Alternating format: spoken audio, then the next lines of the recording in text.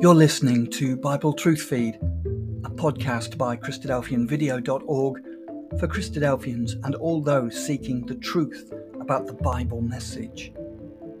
Join us now as we present our latest episode.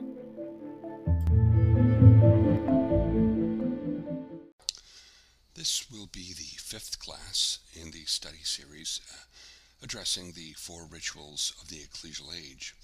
We're currently considering the ritual of sisters' silence that was assigned by God and Jesus Christ for sisters to remain silent in ecclesial worship, education, and leadership roles.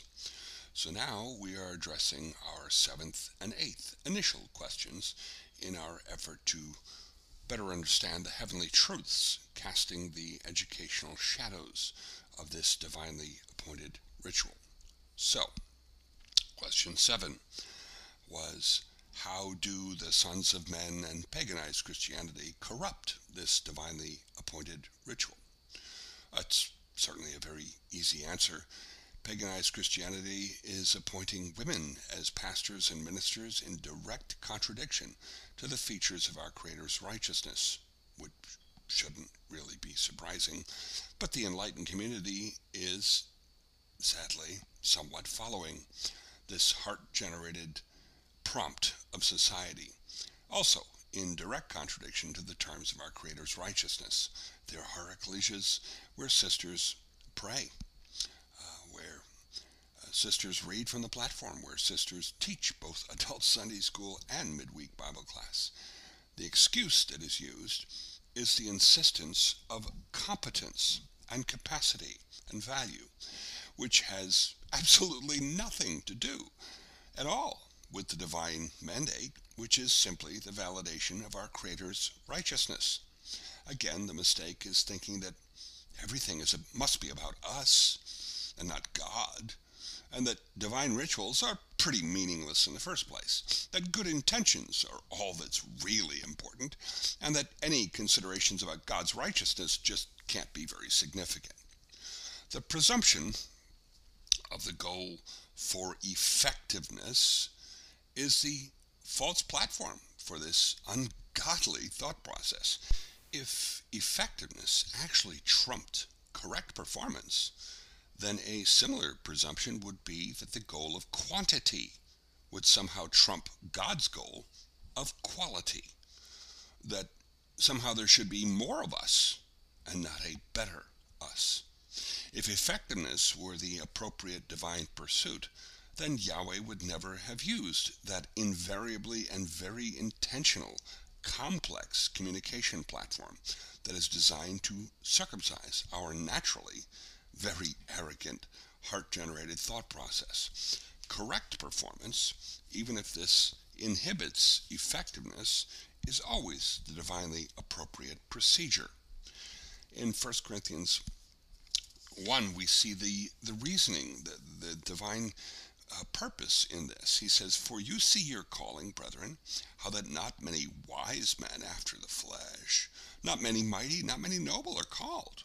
But God has chosen the foolish things of the world to confound the wise, and God has chosen the weak things of the world to confound the things that are mighty, and base things of the world and things which are despised has God chosen, yea, and things which are not, to bring to naught things that are, that no flesh should glory in his presence."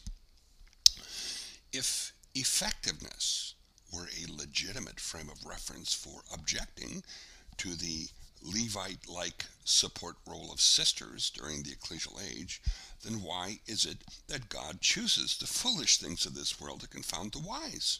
And why aren't there more effective people drawn by God to the truth? Where are the powerful politicians, the very wealthy, and the educational elite?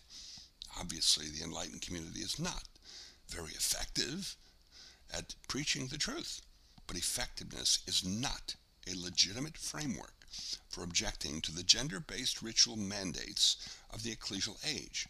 Those divine rituals are not about us. They are about God's righteousness. We've reviewed the powerful consequences that God has imposed for those within the enlightened community who refuse to sanctify Him when they failed to comply with His performance instructions. But we live in the final days of God's self-imposed silence. We're supposed to police ourselves in relation to promoting and defending the terms of our Creator's righteousness. But many are suggesting that love actually discourages correction, which is a terrible lie. And the natural deceptive power of the human heart, with its self-worshipping perspective, discourages the significant advantages of a healthy fear of God and fear of consequences from God. Endless false teachers in our community insist that our generation, well, unlike any generation ever preceding us in the history of the world, doesn't have to be afraid of consequences just due to disrespecting God's righteousness. But see, that's an eternally suicidal frame of reference. So, our eighth question would be, is there any teaching responsibility assigned to faithful women? Well, yes. There are two primary avenues of teaching assignments for sisters, but there's another subtle avenue that's achieved through a sister's silent testimony, which appears to comply with God's role of 2 or 3 witnesses being required for a life and death judgment. Well, first and second, sisters are required to teach both younger sisters as well as their own children, and children in general. We see this in Titus chapter 2, picking up at verse 3. The aged women likewise, that they be in behavior as becomes holiness, not false accusers, not given to much wine, teachers of good things, that they may teach the young women to be sober, to love their husbands, to love their children, to be discreet, chaste, keepers at home, good, obedient to their own husbands, and the word of God be not blasphemed. So yes, sisters are commanded to teach the younger sisters in reference to specific issues. And this is why sisters' classes are certainly a legitimate educational structure, at least as long as the educational focus aligns with the divine mandate. There's also a third, more subtle avenue of education that a sister can offer. We read in 1 Peter 3, likewise you wives, be in subjection to your own husbands, that, if any obey not the word, they may also, without the word, be won by the behavior of the wives, while they behold your chaste behavior coupled with fear, whose adorning let it not be that outward adorning of plaiting of the hair and of wearing of gold and of putting on of apparel, but let it be the hidden man of the heart in that which is not corruptible, even the ornament of a meek and quiet spirit, which is in the sight of God of great price. For after this manner, in the old time, the holy women also, who trusted in God, adorned themselves, being in subjection unto their own husbands, even as Sarah obeyed Abraham, calling him Lord. So, yes, sisters do have teaching responsibilities, but they are limited. They're not limited on the basis of competence or capacity or effectiveness. These limited opportunities are for teaching younger sisters, children, and by example, apply to demonstrating the terms of our Creator's eternal rightness, His righteousness, which is the foundational purpose for all divinely ordained rituals. Just as the Levites had to respect their limited support role to the priesthood under the laws of the first kingdom of God, so sisters should respect their divine service assignments under the laws of the ecclesial age, and not be like the almost 15,000 within the enlightened community who were executed by God in the equality rebellion of Korah, Dathan, and Abiram. So now let's progress in our considerations onto the second of the 4 ecclesial age rituals. This is the gender-based ritual required by Jesus Christ that insists on separate actions during 2 activities based on gender. This is the ritual of head coverings, or uncoverings depending on gender, during a couple of activities. So let's read about this in the primary application in 1 Corinthians chapter 11, picking up at verse 2. Now I praise you, brethren, that you remember me in all things, and keep the ordinances as I delivered them to you. But I would have you know that the head of every man is Christ, and the head of the woman is the man, and the head of Christ is God. Every man praying or prophesying, having his head covered, dishonors his head, but every woman that prays or prophesies with her head uncovered dishonors her head. For that is even all one as if she were shaven. For if the woman be not covered, let her also be shorn. But if it be a shame for a woman to be shorn or shaven, let her be covered. For a man indeed ought not to cover his head, forasmuch as he is the image and glory of God. But the woman is the glory of man. For the man is not of the woman, but the woman of the man. Neither was the man created for the woman, but the woman for the man. And for this cause ought the woman to have power on her head, because of the angels. Nevertheless, neither is the man without the woman, neither the woman without the man in the Lord. For as the woman is of the man, even so is the man also by the woman. But all things of God. Judge in yourselves. Is it comely that a woman pray unto God uncovered? Does not even nature itself teach you that if a man have long hair, it's a shame unto him? But if a woman have long hair, it's a glory to her, for her hair is given her for a covering. But if any man seem to be contentious, we have no other custom, neither the ecclesias of God. We need to apply a similar set of questions to this required ritual, as we did with the silence ritual, and of course divine rituals in general. This is obviously another gender-based ritual with those physical and spiritual components that, when exercised properly, demonstrate that Alpha and Omega harmony with both earth and heaven. This is that foundational pattern that was constituted in the very beginning of divine testimony and represents the end, when there will be absolutely no contradictions between the physical and the spiritual. Heaven and earth will blend perfectly. As we're told in 1 Corinthians 15, God will be all, in all, after that last enemy, death, which is the wages of sin, is eliminated. Therefore, we need to define that spiritual testimony that's being displayed in the physical act in this divinely mandated ritual.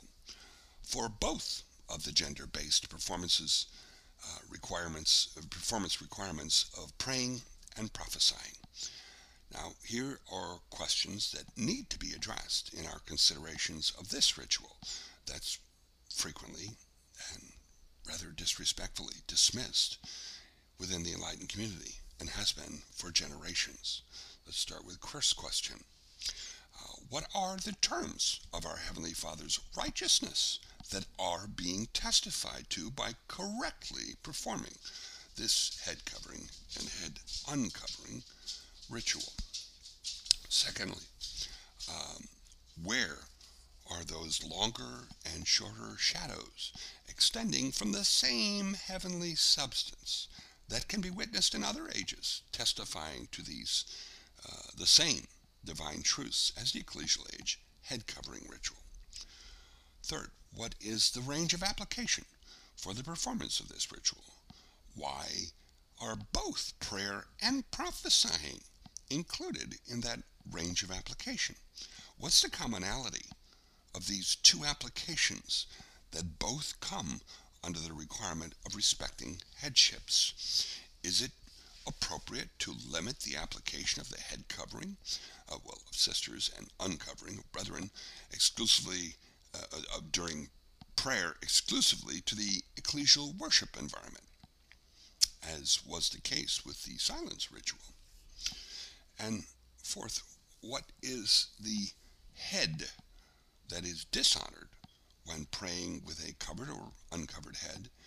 Is that one's own head, or their divinely appointed head that's above them, or both? And why is shaving the head of a sister equivalent to covering their head while praying or prophesying?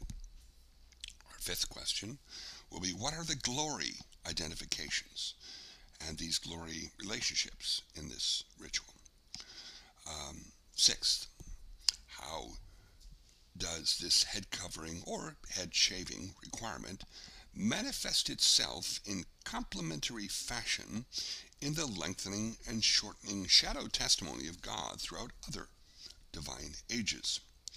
Question 7 will be, is this ritual so insignificant it can be dismissed without consequences from God or Christ, as many very clearly presume?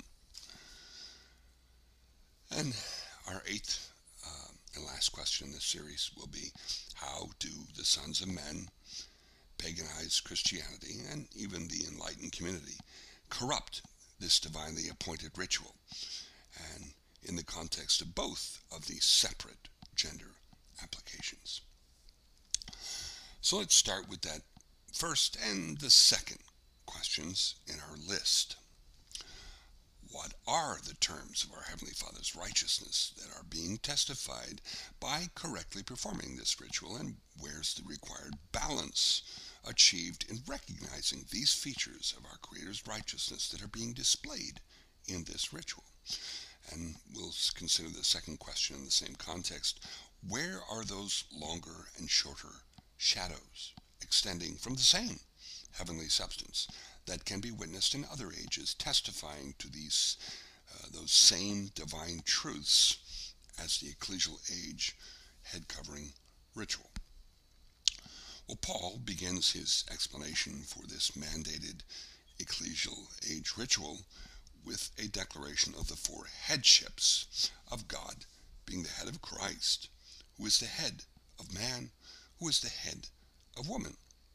This four-tiered headship pattern is not simply a demonstration of how the number 4 is the divinely appointed mathematical representation of the principle of God manifestation, but establishes descending authority assignments. These authority assignments are always being challenged by the sons of men, but sadly and historically even among the sons of God. Paganized Christianity refuses to recognize both the headship of God being above Christ, as well as the headship of man being above woman.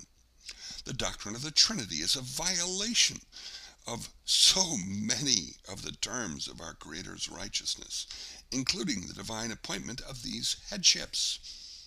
Equality is not a divine principle.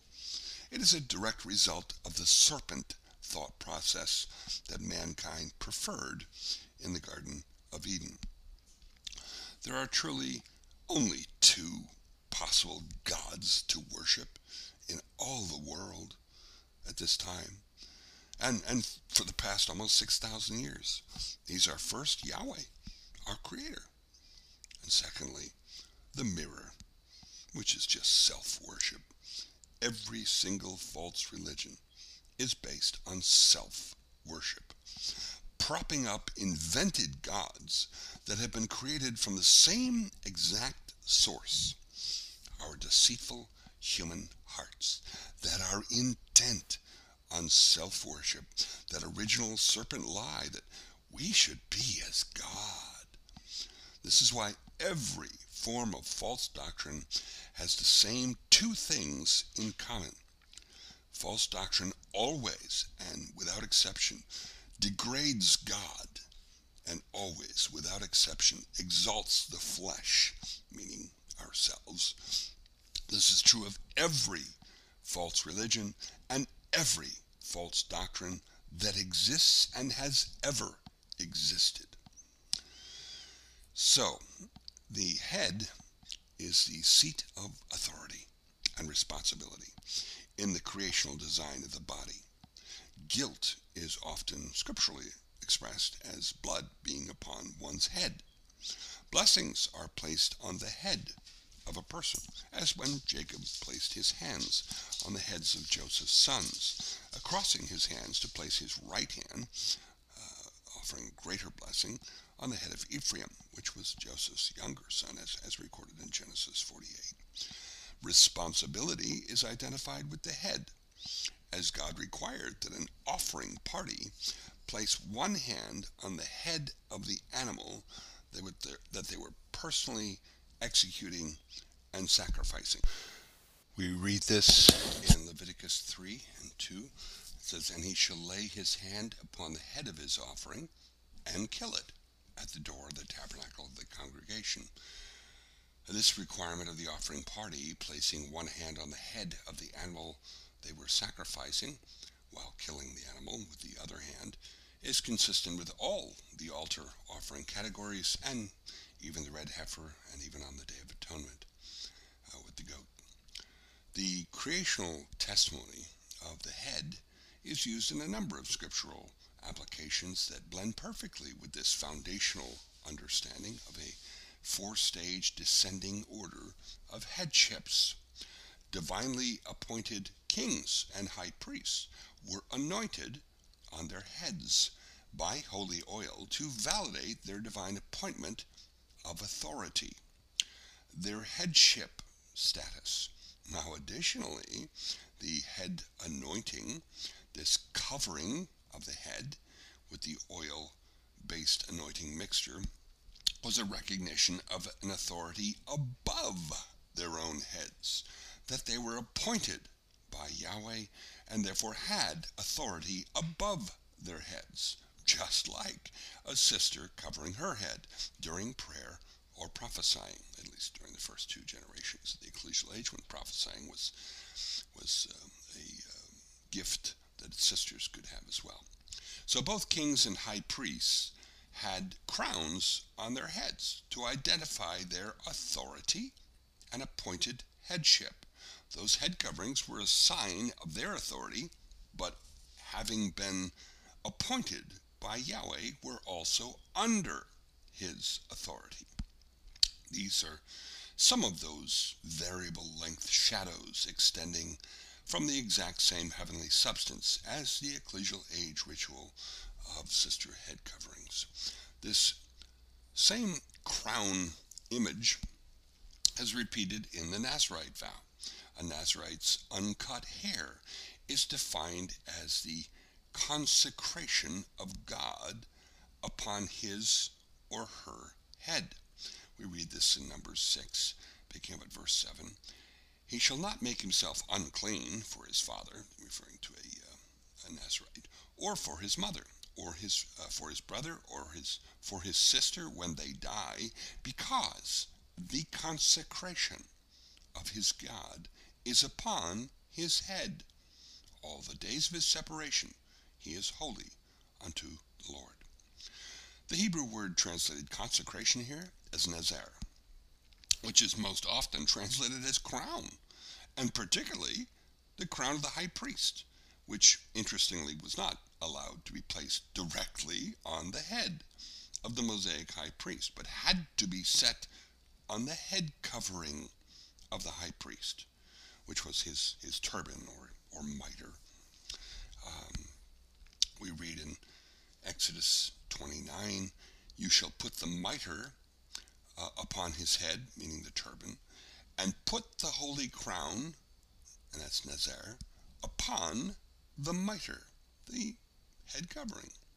In Exodus 39, we read, "And they made the plate of the holy crown," the nazer, "of pure gold, and wrote upon it a writing like the engravings of a signet, holiness to Yahweh. And they tied unto it a lace of blue to fasten it on high upon the mitre," the turban, the head covering, as Yahweh commanded Moses. And then Leviticus 8, verse 9, and he put the mitre, the turban, the head covering, upon his head, and also upon the mitre, even upon his forefront, did he put the golden plate, the holy crown, Nezer, as the Lord commanded Moses. So we have this identification between the head of the Nazarite and the head of the high priest, between the uncut hair of the male or female Nazarite and the golden crown of the high priest. This headship and crown identification of the Nazarite offers a specific insight into the ecclesial age ritual of head coverings, or uncoverings, depending on the gender, during prayer. Each of the, interestingly, 4 conditions imposed on the Nazarite under the laws of the First Kingdom age are completely reversed in the rituals of the ecclesial age, just as the primary educational theme of the First Kingdom age was transgressional sin, and the primary educational theme of the ecclesial age is imputed righteousness. The Nazarite terms of separation to God identified the man or woman making a Nazarite vow directly with the high priest, as the high priest was the only other person in all of Israel that was similarly absolutely forbidden to touch any dead body, in addition to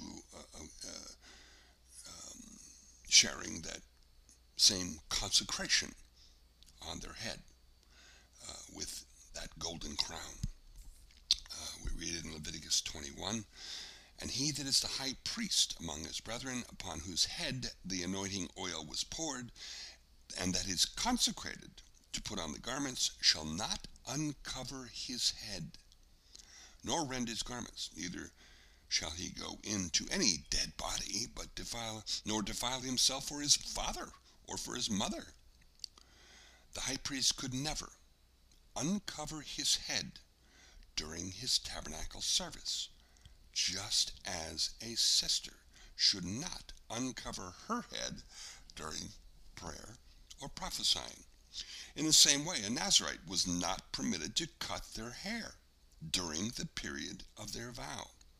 Another direct parallel is how the high priest could never drink alcohol while in the service of the tabernacle. In the same pattern as the Nazarite, we read it in Leviticus 10, picking up at verse 8, and the Lord spake unto Aaron, saying, do not drink wine or strong drink, you nor your sons with you, when you go into the tabernacle of the congregation, lest you die.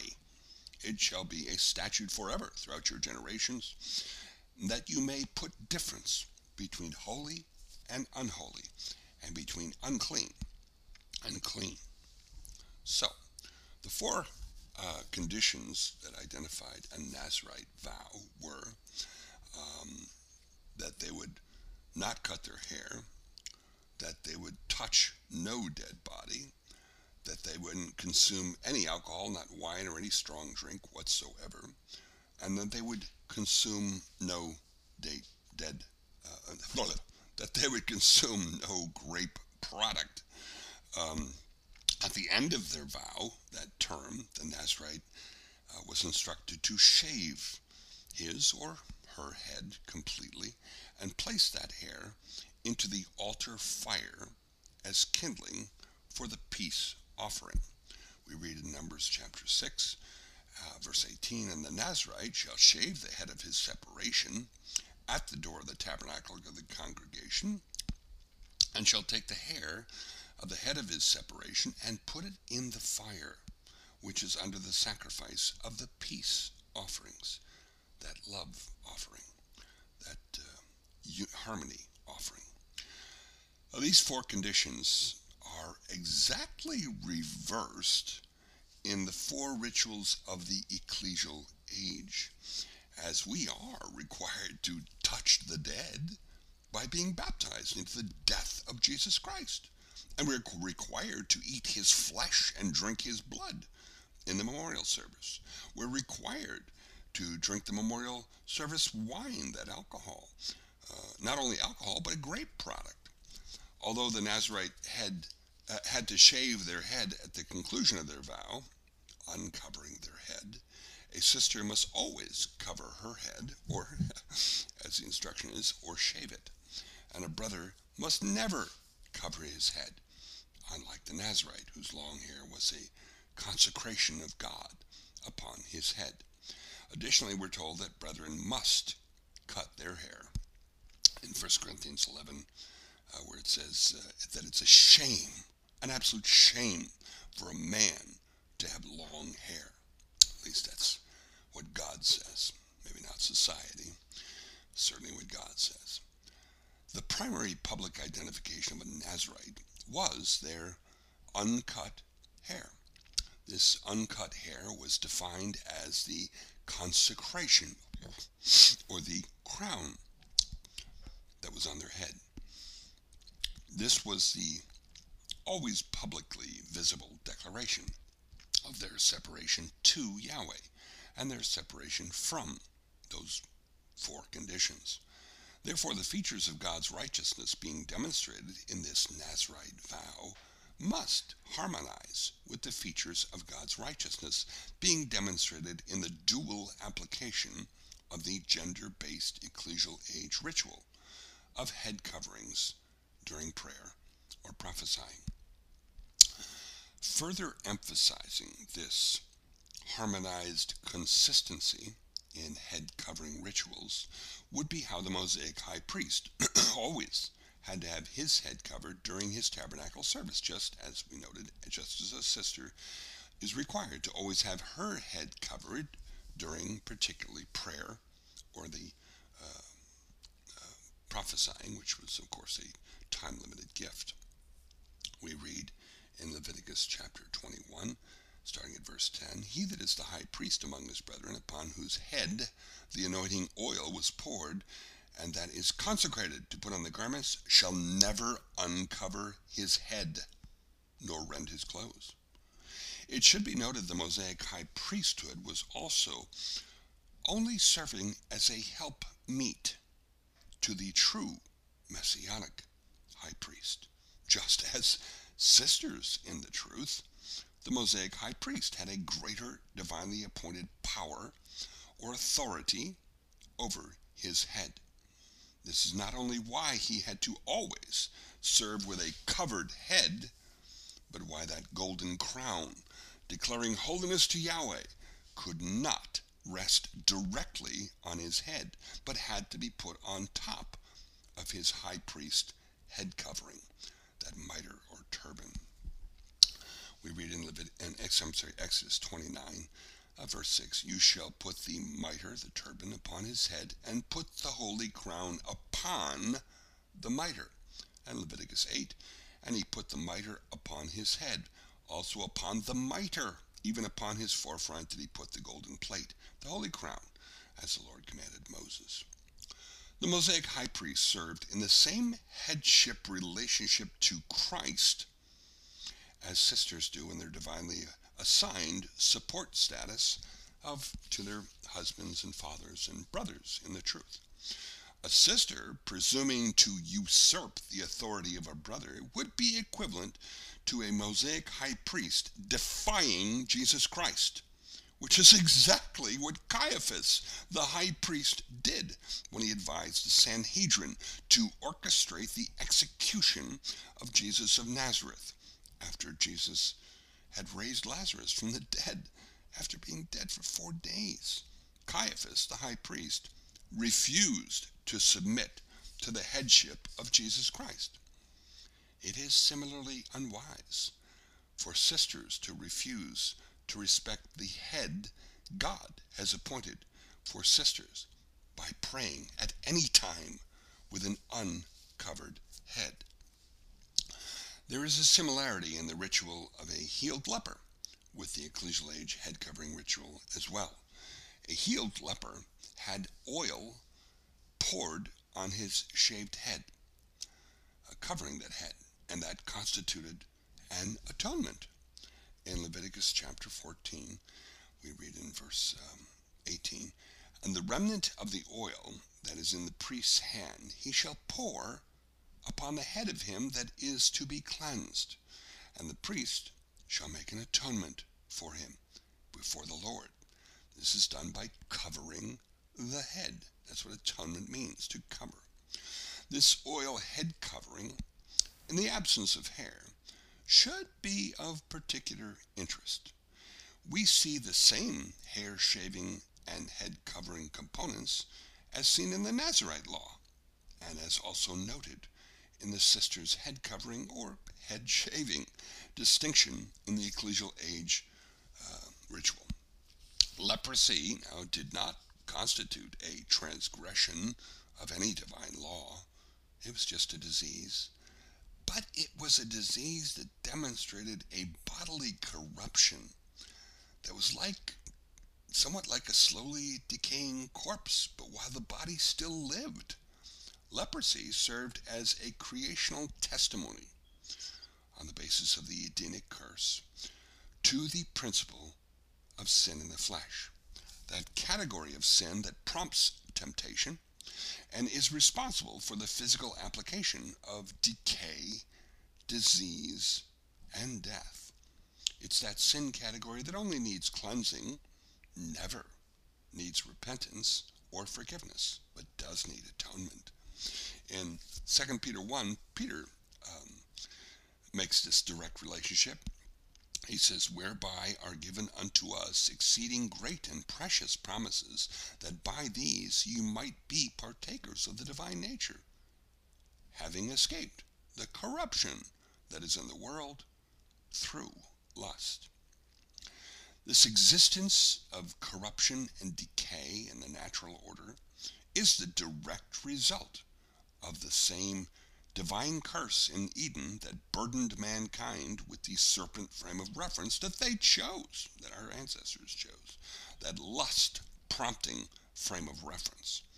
There was no corruption or decay in that divinely very good creational order before sin physically corrupted everything in creation almost 6,000 years ago.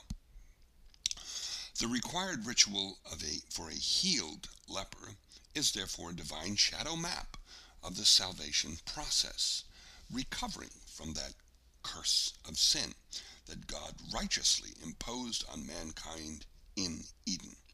And this is why that healed leper ritual was an 8-day process. We read in Leviticus 14 in the process of describing the healed leper cleansing procedure. He says, "And on the 8th day he shall take 2 he-lambs without blemish, and 1 ewe-lamb of the first year without blemish, and 3/10 deals of fine flour for a meat offering, grain offering, mingled with oil, and 1 log of oil. In similar fashion it will be on the 8th divine day, just after the millennial kingdom will have expired, that all disease and decay and corruption and death will be eliminated. Death will be eliminated in that 8th millennium, that 8th divine day. As we're told in both Revelation 20 and 1 Corinthians 15, that death is eliminated after the complete conclusion of the millennial kingdom, which of course is that 7th divine day in the Creator's plan. The healed leper cleansing ritual also serves as a reflection of the priestly ordination procedure, which also took exactly 8 days. We read in Leviticus, beginning with the last verse of chapter 8 and through the beginning of chapter 9. It says, "Therefore shall you abide," and these are instructions for the priest applicants with their ordination, "you shall abide at the door of the tabernacle of the congregation day and night 7 days, and keep the charge of the Lord, that you die not, for so I am commanded." So Aaron and his sons did all things which the Lord commanded by the hand of Moses, and it came to pass on the 8th day. Then Moses called Aaron and his sons and the elders of Israel, and he said unto Aaron, "Take you a young calf for a sin offering, and a ram for a burnt offering, without blemish, and offer them before the Lord. Just as the blood of the ordination ram was dabbed on the right ear, the right thumb, and the right large toes of the priest applicants, and had anointing oil poured on his head, as we can read in Leviticus 8, so the leper had the blood of a trespass offering placed on his right ear, his right thumb, and his right large toe in similar fashion. This was repeated with oil for the leper, and the remaining oil was placed on that shaved head of the healed leper, as we read in Leviticus 14. There are definite, divinely appointed parallels between the healed leper ritual and the ordination ritual of the priests for the first kingdom of God, and the Nazarite vow ritual observations, and the sister's head covering ritual of the ecclesial age. Those constitute those longer and shorter versions of the same earthly shadow extending from the same heavenly substance as that ecclesial age ritual of head coverings. So, as the Nazarite shaved their covered head at the conclusion of their vow, so the healed leper shaved their entire body of all its hair, as we can read in Leviticus 14. One might ask why that might be. What's the point of shaving all hair? Well, hair is what grows naturally out of the body, just as sin comes naturally out of a mortal body that was cursed by sin in Eden. Jesus makes this distinction about how what is unclean naturally flows out of a person when he, in that context, and when he declared all meats to be clean. In Matthew chapter 15, we read, picking up at verses 10 through 12, and then 15 through 20. And he called the multitude and said unto them, Hear and understand. Not that which goes into the mouth defiles a man, but that which comes out of the mouth, this defiles a man. Then came his disciples and said to him, Knowest thou that the Pharisees were offended after they heard this saying? Then answered Peter and said unto him, Declare unto us this parable. And Jesus said, Are you also yet without understanding? Do not ye yet understand that whatsoever enters in at the mouth, goes into the belly, and is cast out into the draught? But those things which proceed out of the mouth come forth from the heart, and they defile the man.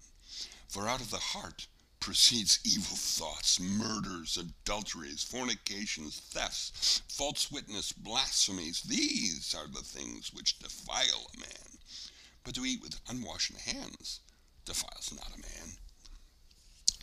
The additional creational testimony, of course, constituting that spoken word of God witness, that testimony validating this understanding is how the human body naturally dispenses those three categories of bodily waste that it has corrupted from those three categories of clean nutrition that went into the body, which those three are clean air, clean water, clean food. Those three bodily waste categories being expelled parallel the three categories of sin, which John tells us are the lust of the eye, the lust of the flesh, and the pride of life, as well as the three maturing stages of sin, which James tells us are first lust, for which we bear no guilt, and when lust conceives, it produces transgressional sin, which of course imposes guilt, and the third and last stage is death, which is God's answer for sin. As Jesus says, it is what comes out of a man that defiles the man.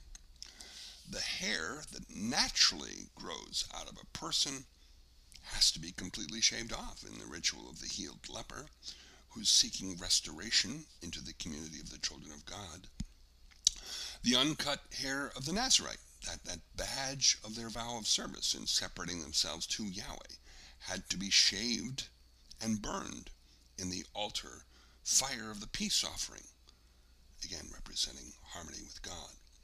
Therefore, doesn't it seem perfectly appropriate that a sister, unwilling to cover her head during prayer to God through Christ, or prophesying during those first two generations of the ecclesial age, that she would have the option of shaving her head in order to demonstrate the same feature of our Creator's righteousness, that she has to recognize she has a divinely appointed authority over her head that must be recognized, just as the ecclesial bride of Christ has to recognize our Christ bridegroom to be our God-appointed head.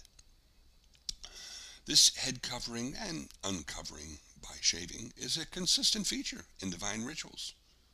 So why is the ecclesial age head covering during prayer dismissed and diminished so effortlessly by so many Christadelphians? As if there's no basis for this, really.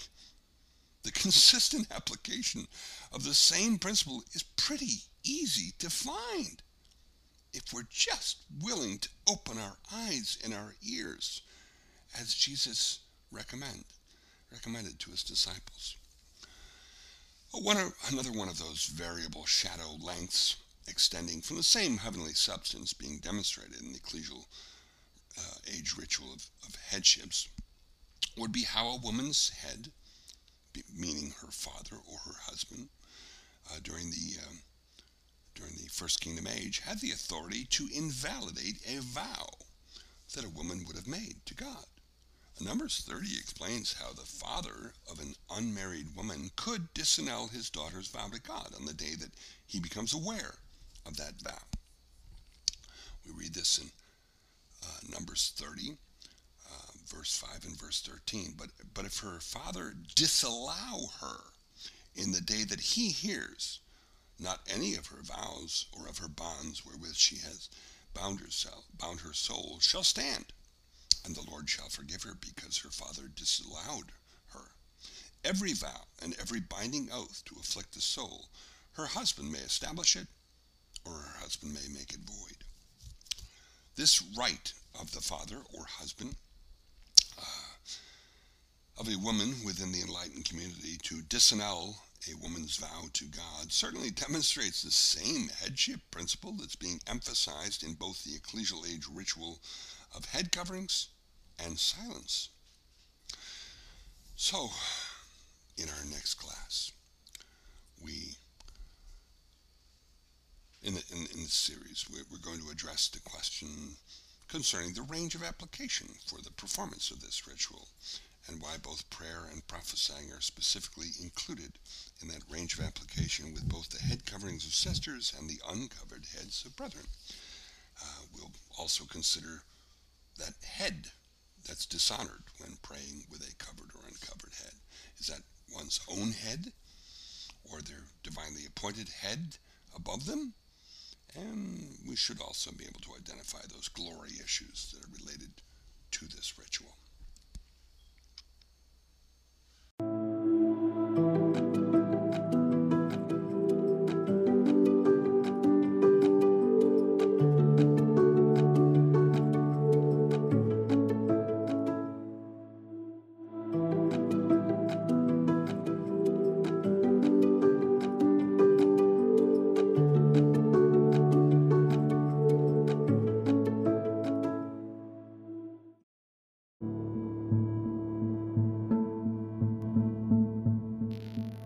Thank you for joining us. We hope you found the episode helpful. Don't forget, most of these episodes are also available as videos on our video channel, cdvideo.org. So head over and take a look. If you have any comments or questions or suggestions, please get in touch or leave us a voice message. We love to hear your feedback. You can email us at btf@cdvideo.org. If you enjoyed the episode, then please share it with others. Until next time, may God bless you in your studies and your walk towards God's kingdom. Amen.